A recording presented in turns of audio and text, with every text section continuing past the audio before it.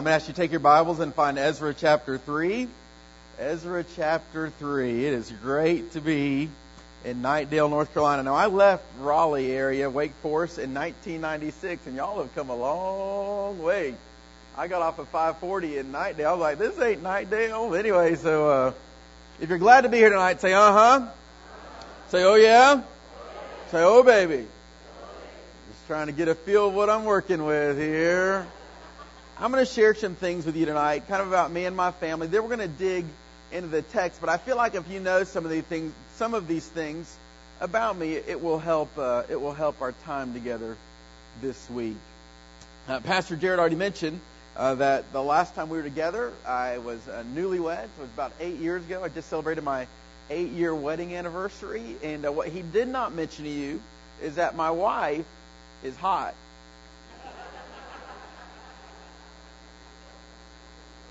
There's a Christian book on dating called He's Hot, She's Hot, and hot stands for holy, outrageous, and teachable. You bunch of pagans thought I meant something else, didn't you? Yeah, I can tell. She's also fine, and fine stands for fine. So God has given me a hot, fine wife. God has blessed us with 3 kids. My oldest little girl is Lauren Kate. She's 5 years old. She's the prettiest little cappuccino-colored girl you've ever seen in your entire life. Gibson, he's my 4-year-old. He turned 4 last week. And Gibson, he's my warrior. He's my man's man. Gibson, when Gracie, our youngest, was born, Grandpa said to Gibson, we have to be gentle with Gracie. And Gibson said, he was 3 at the time. He said, yeah, that's going to be hard, Grandpa. No kidding, seriously, as serious as it can be. Grandpa said, why is that going to be hard? And Gibson said, because of all my superpowers.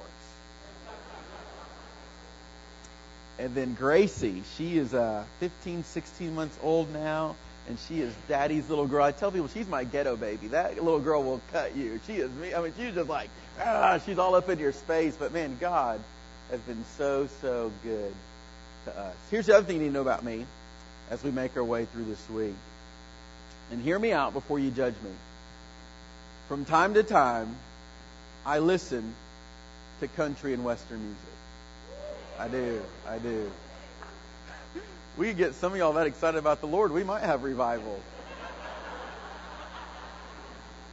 But let me tell you why. For 10 years of my life, I traveled in full-time evangelism, sometimes as many as 180 days a year. And I'd get to the end of a meeting like this, and actually, the truth of the matter is, the last revival we were in, a hurricane was coming through this area. So I finished preaching on Wednesday night at about 8 or 8:30, and probably a little later. And I got my car, and I drove home. I shouldn't tell you this story, but I'm going to tell you because I like y'all. Hurricane's coming, right, to this area, and people are like, leave town, get someplace secure. And there's the sweetest lady. I mean, she was so sweet there every night of the revival. And she came up to me, and she said, pray for me, Pastor, because I live in a single life. And I said, well, I will, but you're not going to stay there, are you? And she said, oh, no, I've got some friends with a double life. And so that's where I promise. But if I'm close enough to get home, I'm going to get home, and I'm going to drive through the night a lot of times to go see my hot wife and my beautiful family. And I listen to country music because it's funny. It will keep you awake when you're driving at night. There's some romantic songs and some spiritual songs. Like I think about this song. I think of my wife when I hear the song, her teeth were stained, but her heart was pure. See, that's kind of spiritual. There's another country song, true song. My wife likes me to sing this to her. If my nose were full of nickels, I'd blow it all on you. See? There's some not so spiritual songs like Thank God and Greyhound She's Gone. And then there's the other classic, Ain't Been No Trash in My Trailer Since the Night I Kicked You Out. There's the one the teenagers like to sing, You Can Put Me in Prison, but you can't stop my face from breaking out. And then there's the one that my mom likes to sing to my dad. It goes something like this. You're the reason our kids are so ugly. All kidding aside, by God's grace, really in my short life, I'll turn 40 this summer. I've been able to travel really all over the world, literally just all over around the globe. And no matter where I go, people like to sing. Now, we have different styles and different preferences, but the truth of the matter is God has made us a singing people. As a matter of fact, the Bible says in Job chapter 38 that when God brought this world into existence, the morning stars sang together and the sons of God shouted aloud for joy. Martin Luther, the father of the Protestant Reformation, said that next to theology, I give to music the greatest place and the highest honor. God has placed inside the core of our being as human beings this desire to sing and for music. We get to the text tonight in Ezra chapter 3, we find the children of God singing. But it is no ordinary song they're singing. The truth of the matter is, it's a song of rebuilding or a song of revival.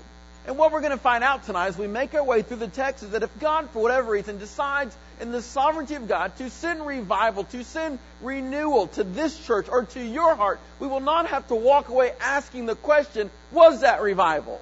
No, it will be distinct in its sound and its nature.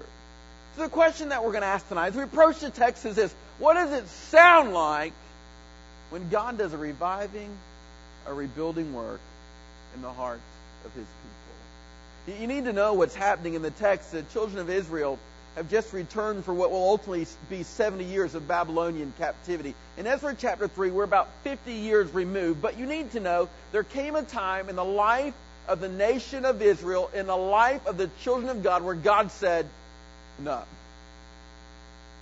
It's enough. I've had enough of you playing church or worship games or religious games. I've had enough of you dragging my name through the mud. And as a part of God's disciplining act of grace, He sent King Nebuchadnezzar to the city of Jerusalem to burn it down to the ground. He will send them into what ultimately will be 70 years of Babylonian captivity. But with that disciplining act of grace, God promises to send them back.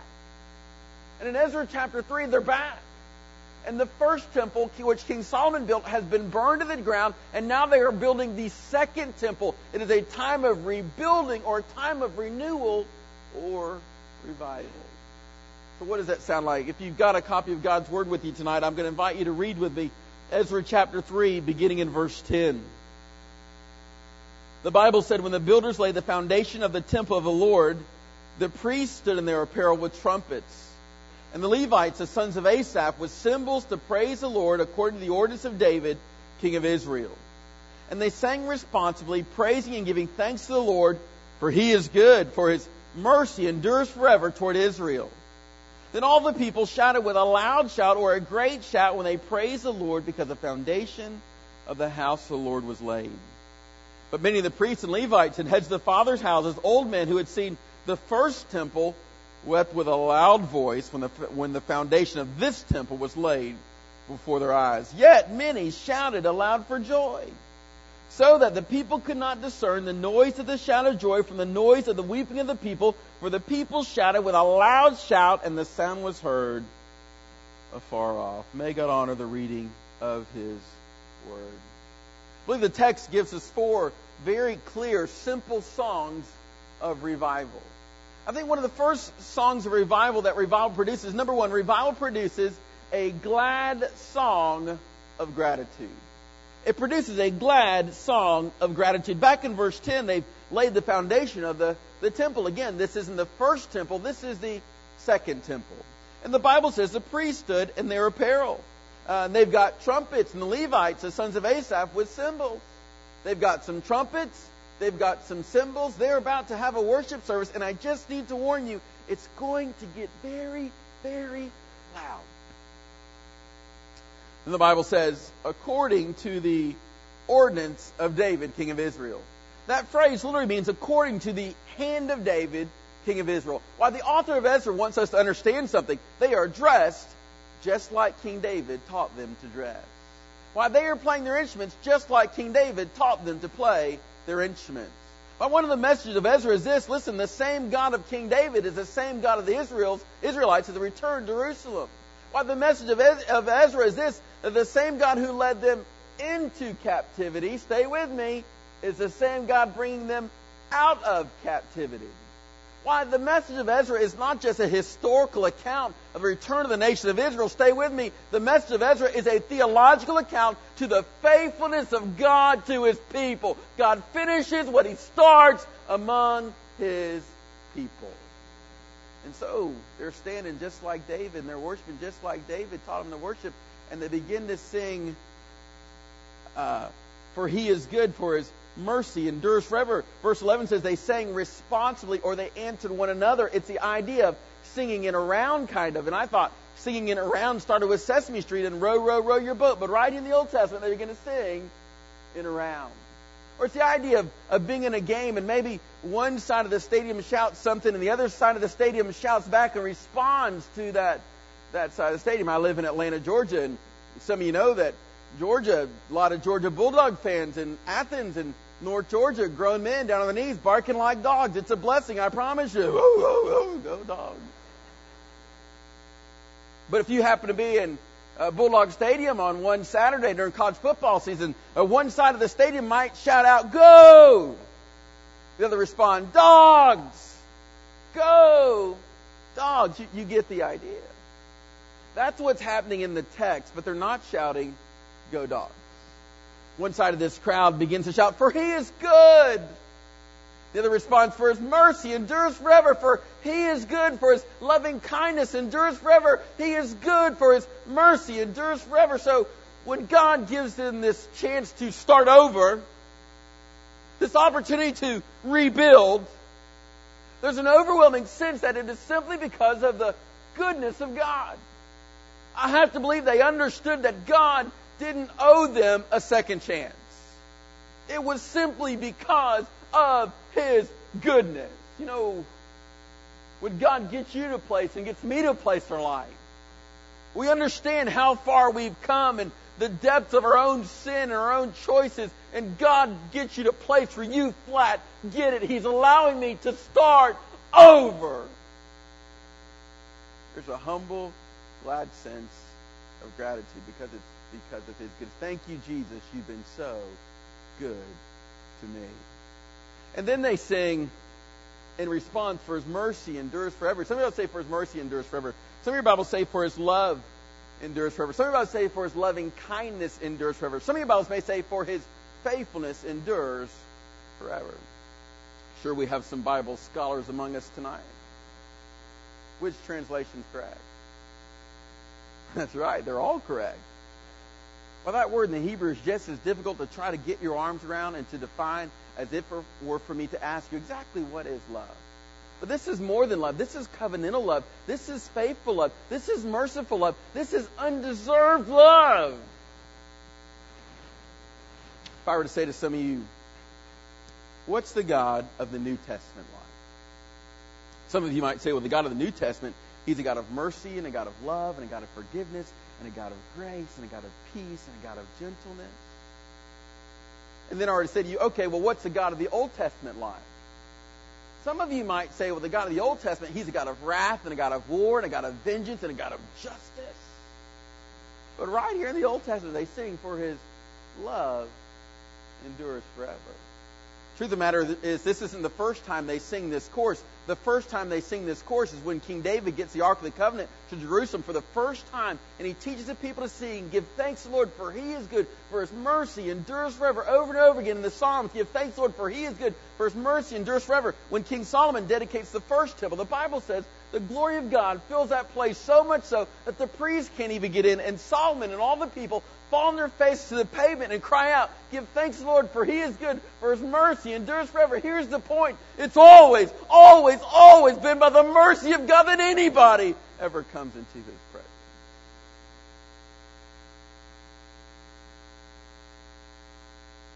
God doesn't owe you squat. That's Greek. You can look it up later.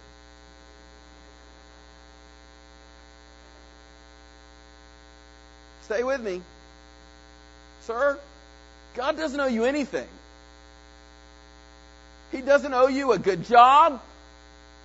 He doesn't owe you a decent place to live. He doesn't owe you good health. He doesn't owe you breath to breathe. He doesn't owe you love. He doesn't owe you forgiveness. God doesn't owe you anything. Every single thing you have in your life is simply because of the mercy and the grace of God. And when God does a rebuilding work, a God-sized rebuilding work in people's lives, there's this overwhelming sense of a glad song of gratitude. There's no place for pride or arrogance. You show me a place where the Spirit of God is moving, and I'll show you a place filled with a bunch of people who flat get it. But by the grace of God, so do I. There's a glad song of gratitude that's produced when God sends revival. I reminded this little girl, she went to some friend's house for supper one night. And the vegetable that night was buttered broccoli. Her friend's mom said, "Darling, do you like buttered broccoli?" The little girl said, "Yes, ma'am, I love buttered broccoli." Yet that night when they started to pass the dinner around the table and the buttered broccoli got in front of the little girl, she said, "No, thank you. I don't care for any." Her friend's mom said, "Well, darling, I thought you said you loved buttered broccoli." And she said, "Well, yes, ma'am, I do, but not enough to eat it."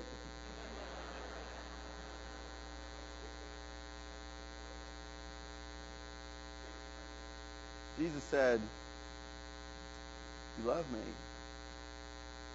you'll keep my commandments." Right? You guys are in obedience and you're serious. I wonder how many of us sing, "Oh, how I love Jesus." Not enough to actually tell somebody else about it. "Oh, how I love Jesus," but not enough to actually give a tithe or offering. "Oh, how I love Jesus," but not enough to stop treating my wife like a piece of garbage. "Well, sure, I love Jesus," but not enough to honor my mom and dad. "Well, sure, I love Jesus," but not enough to change the stuff that I watch and listen to and how I live and how I treat people who aren't like me. "But sure, I love Jesus." The real anthem of the church is not, "Oh, how we love Jesus." The real anthem of the church is "Amazing love. How can it be that thou, my God, would die for me?" Revival produces a glad song of gratitude. Number 2, revival produces a sincere song of praise. I want you to see what begins to happen at the end of verse 11. I want you to see how loud this passage is. The end of verse 11, all the people shouted with a great shout. The end of verse 12, the old men wept with a loud voice, yet many shouted aloud for joy. Verse 13, the noise of the shout of joy from the noise of weeping of the people, for the people shouted with a loud shout, and the sound was heard afar off. Some of you wondered, "Hey, preacher, why are you yelling?" Because the text is yelling. This is a loud passage. If you're reading your Bible in a short phrase or paragraph or short section of Scripture, there's a word or an idea that's repeated over and over again. That's the Bible's way of telling you this is a big deal. So we've got to ask the question, why the shouting? Why the loud noise? Why is this text so loud? Well, if you understand where Israel was before they went into exile, they had a worship problem. The problem wasn't that they didn't know the songs. The problem wasn't a style problem. God will say through His prophet, "These people do honor me with their lips, but their hearts are far from me." They were singing the songs, but they weren't meaning what they were singing. They were just words on a screen, or a scroll, I guess. I don't know what they had back then. They were just going through the motions. Commentators say that this shout can be associated with a war cry. It's if their hearts were overfilled with praise.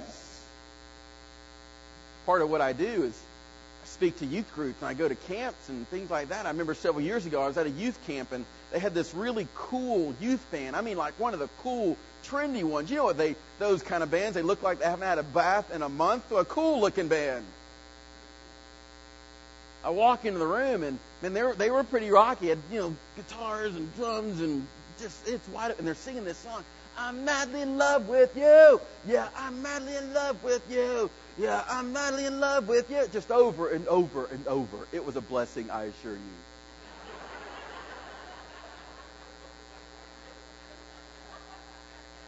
And I'll be honest with you, I got over the style thing a long time ago. If it's theologically sound and it moves people to genuinely worship Him. And so I'm singing with the kids and I'm like, it's got a cool beat or whatever. And then I start thinking about the words. I'm madly in love with you.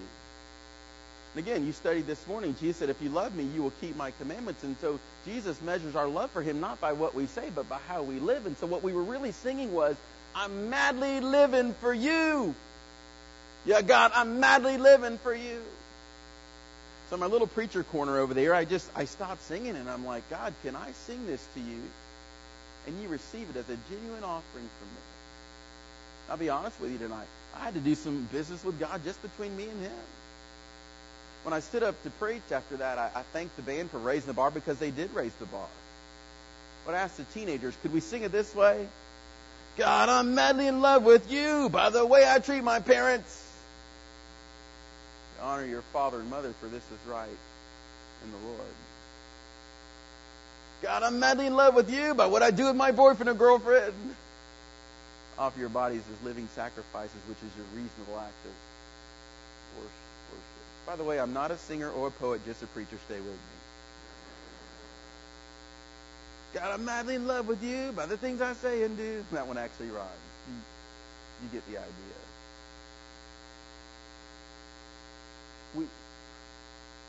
We get on our teenagers because of the music they listen to, right? And what do they say? Oh, I'm not listening to the words. I just like the beat, dog. First of all, I'm not your dog. But secondly, I think they may be telling the truth. You know where I think they get it from? From us. You guys have probably never sung a hymn like this, but there is a hymn, the Baptist hymnal, that goes something like this. All to Jesus I surrender. All to Him I freely give. I will ever love and trust in His presence daily live. All? Every day? Pastor Jared, give me a handful of people who can sing that hymn and mean every word of it, and this city, this area, this county will never be the same. Sir, could you sing it this way? God, I'm madly in love with you by what I do with my money. For your treasures, there your heart will be also.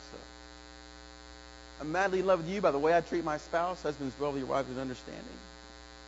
You get the husband loves wives, Christ loves the church. You get the idea, right? You know what happens when God sends revival to a group of people?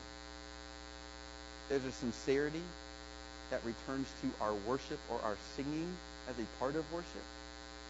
And it doesn't matter if Amazing Grace is played on an old dusty pipe organ or somebody leads it on an electric guitar. That's me. I was the wretch that was lost. I'm the one that's found. It was His amazing grace that saved me. And all of a sudden, I'm not so concerned about the style as I am about what it's saying and if it's true and if it's true of me. I'll be honest, even in my own life, I've got to check myself. When I'm sitting in a service, I'm singing songs, and I get just like all of us, man, my mind starts to drift. Are there going to be any ACC teams left in the tournament? You know what I mean? Your mind just drifts.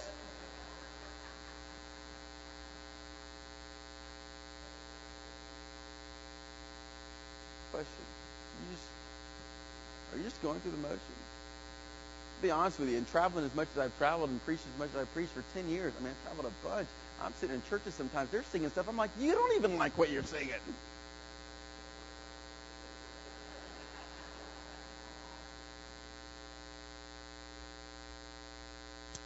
Revival produces a sincere song of praise. There was a change in their musical, their singing worship, in their life worship toward God. Revival produces a glad song of gratitude, a sincere song of praise. And number 3, revival produces an inviting song. Revival produces a sad song of regret. Look what happens in verse 12.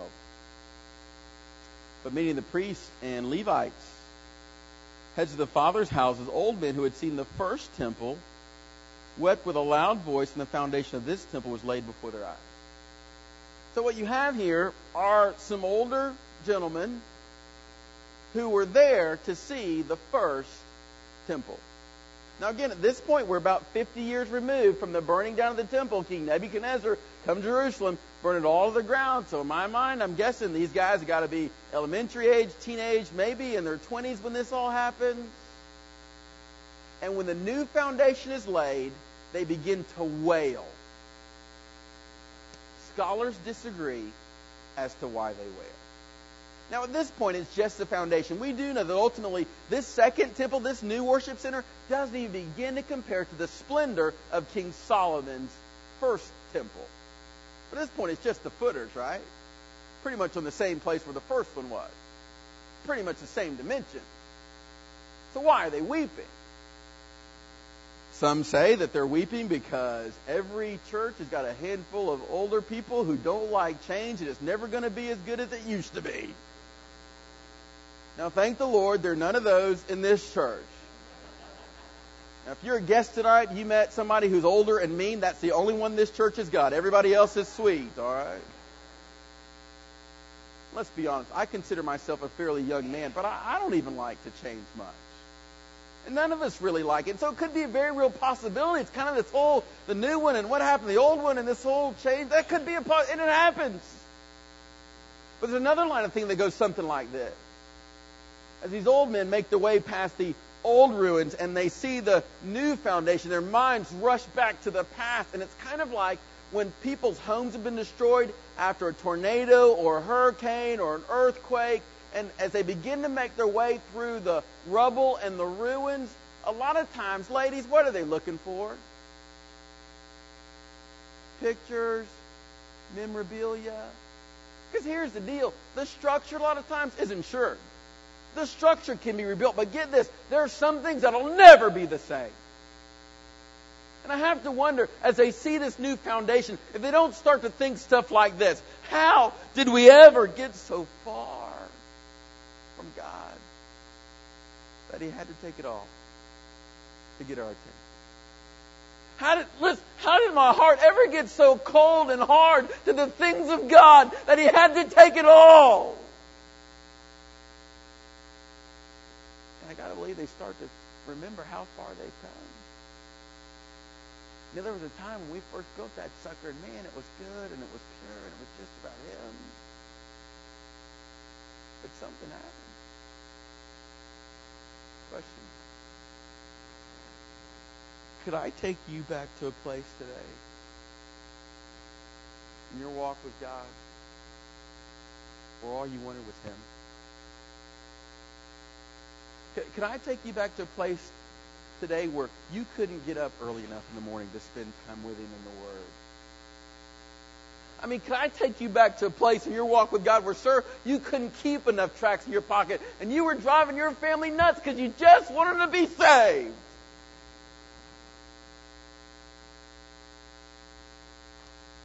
There is no revival until we get honest about our need for revival. Until we get honest about the fact that we've drifted and how far we've come. I got to believe, knowing a little bit about this church, there are some of you who've been here a while. Giants in the faith, and this building and this property didn't happen by accident.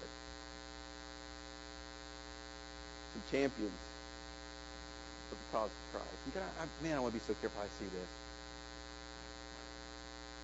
I love senior adults. You guys are you're the funnest. You know where the best food is, the best restaurants are. You guys are. That's what I want to hang with. But can I say something to you?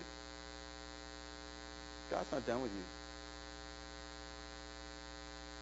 When God is done with you, you will flat know it.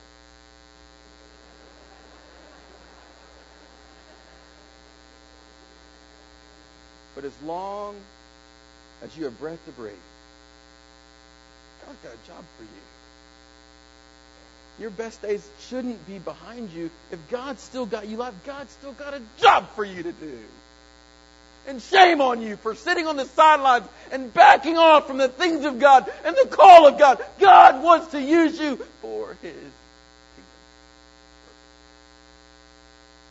Revival produces a sad song of regret. But just as quick as he talks about this weeping and wailing, at the end of verse 12, yet man, he shouted aloud for joy. So you got folks weeping, you got some folks shouting. Verse 13, they couldn't discern the noise, the shout of joy from the noise of the weeping of the people, for the people shouted with a loud shout, and the sound was heard afar off. Here's the fourth song. Revival produces an inviting song of change. You see the picture? You have a group of worshipers, and there's loud weeping and wailing.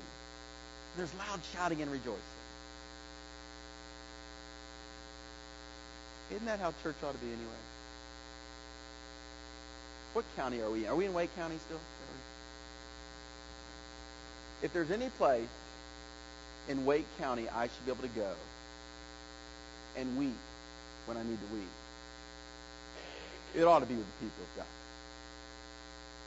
I mean, if there's any place I should be able to go when I've blown it and when I've failed miserably, whether I've blown my marriage or whatever else, and I've fallen off the wagon, if there's any place I should be able to come and be honest when I'm struggling and when I'm hurting, it ought to be with God's people. And if there's any place I ought to be able to come when I've experienced loss and somebody's died or I've got bad news and I'm hurting, if there's any place I should be able to come and to be real and weep, it ought to be with God's people. But sometimes church is the most difficult place on the planet to be honest.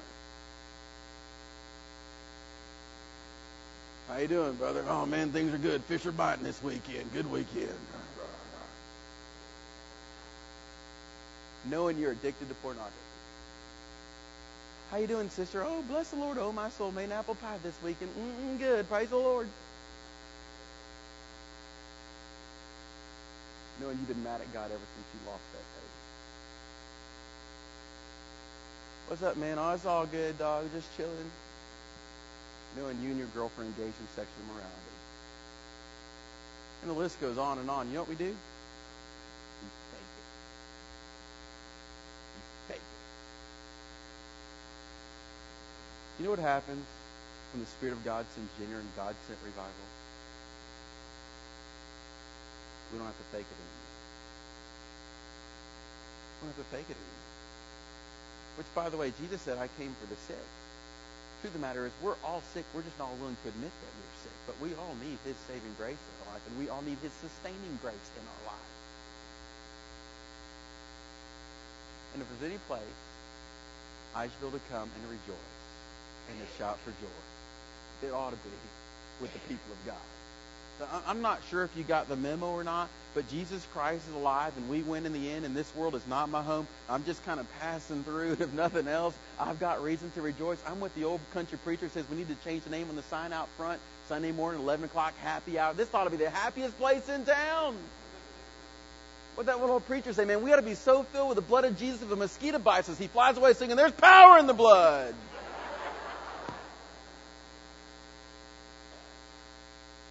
Even in the worst of news, I can rejoice. Why? Because Jesus is mine and I'm His, and this world's not my home. And one day I'll spend eternity with Him, and guess what? One day He'll say it's enough. No more death, no more dying, no more tears, no more sorrow. So I always have cause to rejoice, even in life's most difficult circumstances, because I'm saved. And the sound was heard afar off. Some versions say the sound was heard for miles or a great distance. As a matter of fact, when you get to the next chapter, the enemies of God come and say, we've heard something's been going on Temple Mount. Can we be involved? They weren't willing to acknowledge God as the one true God, but nonetheless, when God's people got right, the word went out. Lots of different churches. Some churches say, well, we're all about evangelism and bringing in the lost and bringing in the sheaves and reaching the lost. Some churches say, well, we're all about discipleship and the deep things of God. Jesus said, come follow me. That's discipleship. And I will make you fishers of men. That's evangelism. He never intended for the two to be separated. And if you ain't fishing, you ain't following. Bad grammar, good theology. When God sends revival, there's a fresh burden for the lost. All of a sudden, we're not all caught up in the stuff and the things and the houses and the cars.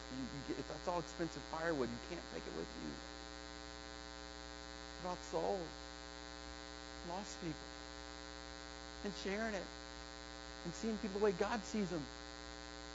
People with a soul who are going to spend eternity in one or two places. The 18th century gave us some of the greatest preachers of the English language. In the 18th century, there was a group of men called the Holiness Club at Oxford University. In that group was a guy by the name of Jonathan Wesley. Jonathan Wesley started the Methodist movement. Who knows how many thousands, hundreds of thousands of people met Jesus Christ through what Jonathan Wesley originally intended. His brother was also in that group, a guy by the name of Charles Wesley. They say Charles Wesley wrote over 6,000 hymns. Get this, today, all around the world, millions of people will sing a hymn that was written by Charles Wesley. There was an evangelist who was also in that group. His name was George Whitefield. Whitefield was used by God to lead hundreds of thousands, if not millions, to faith in Jesus Christ. One of Whitefield's converts was a guy by the name of Robert Robinson. And Mr. Robinson was a lost guy, and he did what lost people do. And by the way, don't forget, lost people do what lost people do because they're lost. He was gloriously saved in the preaching of George Whitefield. Robinson wrote his testimony in a book of verse, what we would call a hymnal today. Some of you will recognize Mr. Robinson's testimony. Come thou fount of every blessing. Tune my heart to sing thy grace. Streams of mercy never ceasing. Call for songs of loudest praise. Teach me some melodious sonnet sung by flaming tongues above. Praise thy mouth, I'm fixed upon it, mouth of thy redeeming love. A sad thing happened to Mr. Whitefield's convert. He began to backslide and become a carnal Christian, wasn't living for God like he once used to. As legend has it, supposedly Mr. Robinson was riding a stagecoach one day, and seated opposite him was a woman who did not know him, and he did not know her. But she was reading a book of verse or a hymnal, and she said, would you listen to this beautiful verse? Come thou fount of every blessing. Tune my heart to sing thy grace. Streams of mercy never ceasing. Call for songs of loudest praise. Supposedly Mr. Robinson could stand it, or supposedly Mr. Robinson was too embarrassed to say anything, to even lift his head. He didn't say a word. She got to the second part of the last verse. It goes something like this. Prone to wander, Lord, I know, prone to leave the God I love. Here's my heart, Lord, take and seal it. Seal it for thy courts above. Supposedly at that point, Mr. Robinson could stand it no longer, and then he said, stop. I'm the poor, unhappy man who composed that verse so many years ago. I'd give 1,000 worlds now to enjoy the feelings I had then. After the lady got over her initial shock, she reminded Mr. Robinson that those streams of mercy he had written about so many years ago still flow. They still flow. If nothing else, am I coming from Atlanta to Raleigh, Nightendale area? Can I tell you something? God's mercy still flows tonight. And my heart, like yours, is prone to wander. There come those seasons, those times in life when God in His grace allows us to see just how far we've come. The fact that we're going through the motions and we need a fresh start, a fresh touch, a time of rebuilding. Maybe, just maybe, tonight's that night for you. In just a moment, we're going to open up these stairs and make the front of this room an altar. There might be a husband and a wife who have been faking it. Your marriage is about to fall apart. You need a touch of God in your marriage. And your pride is what's keeping you from admitting you need help. You need to come down here and find a place at this altar and say, God, would you send a revival? God, we need to start over. We need a fresh start. There may be a teenager in this room tonight who's playing games with God.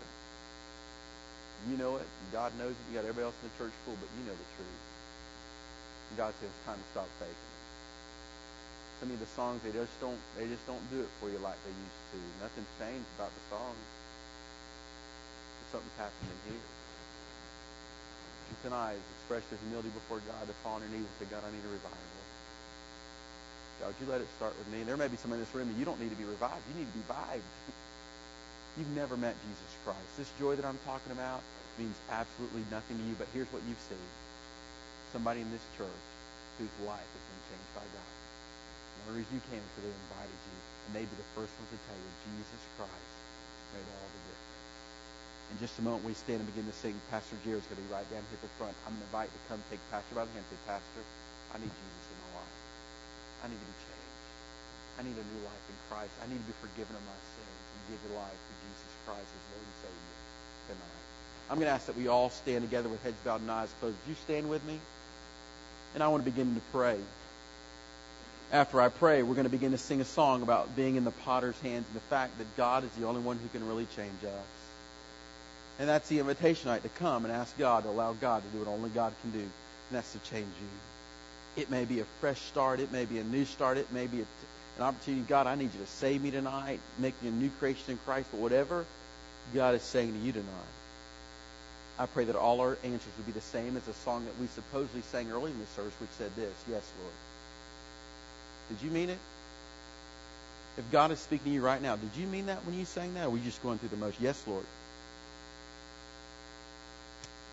After I pray and we begin to sing, if you need to come, I beg you by the mercy of Jesus Christ to respond to Him tonight. God in heaven, I thank you for your word. I thank you that your word is honest. It always tells us the truth, but it always tells us the truth in love for the goal of redemption and bringing us back to you.